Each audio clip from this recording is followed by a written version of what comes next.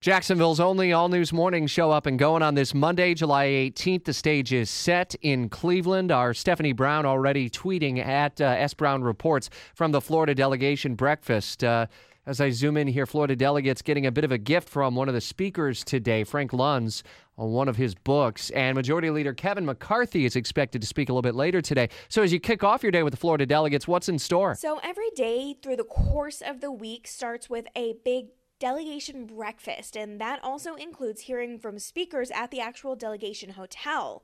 Florida has some really big names that are lined up. Today, we're hearing from Majority Leader Kevin McCarthy, among a few others. There's nothing else that's on the official schedule at the last time that I checked, but many of the delegates have told me that they plan to really get into the city center to explore. So is Florida, Stephanie, actually staying like in the heart of the action? I would imagine they're like center stage right there near the Quicken Loans Arena. Now, as it turns out, the Florida delegates are actually staying about 25 minutes outside of the main city.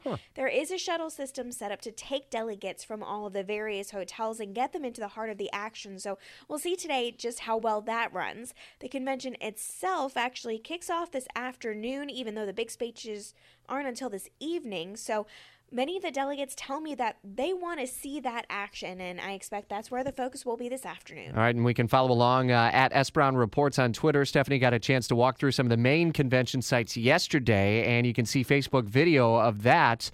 Head to our Facebook page. Got to like us there, and you can see that. We'll check in again at 8:50 to talk about the prime seats that Florida has in store. Make America Safe Again is the focus of today's events in Cleveland, from attacks on our own soil and overseas to the tragedy in Benghazi. The policies of Obama and Hillary Clinton, according to the Manifold here, have left us vulnerable, they say, on Make America Safe Again Day here at the Republican National Convention. Primetime speakers. Now, this is an interesting note. Our Washington insider Jamie Dupree took this away.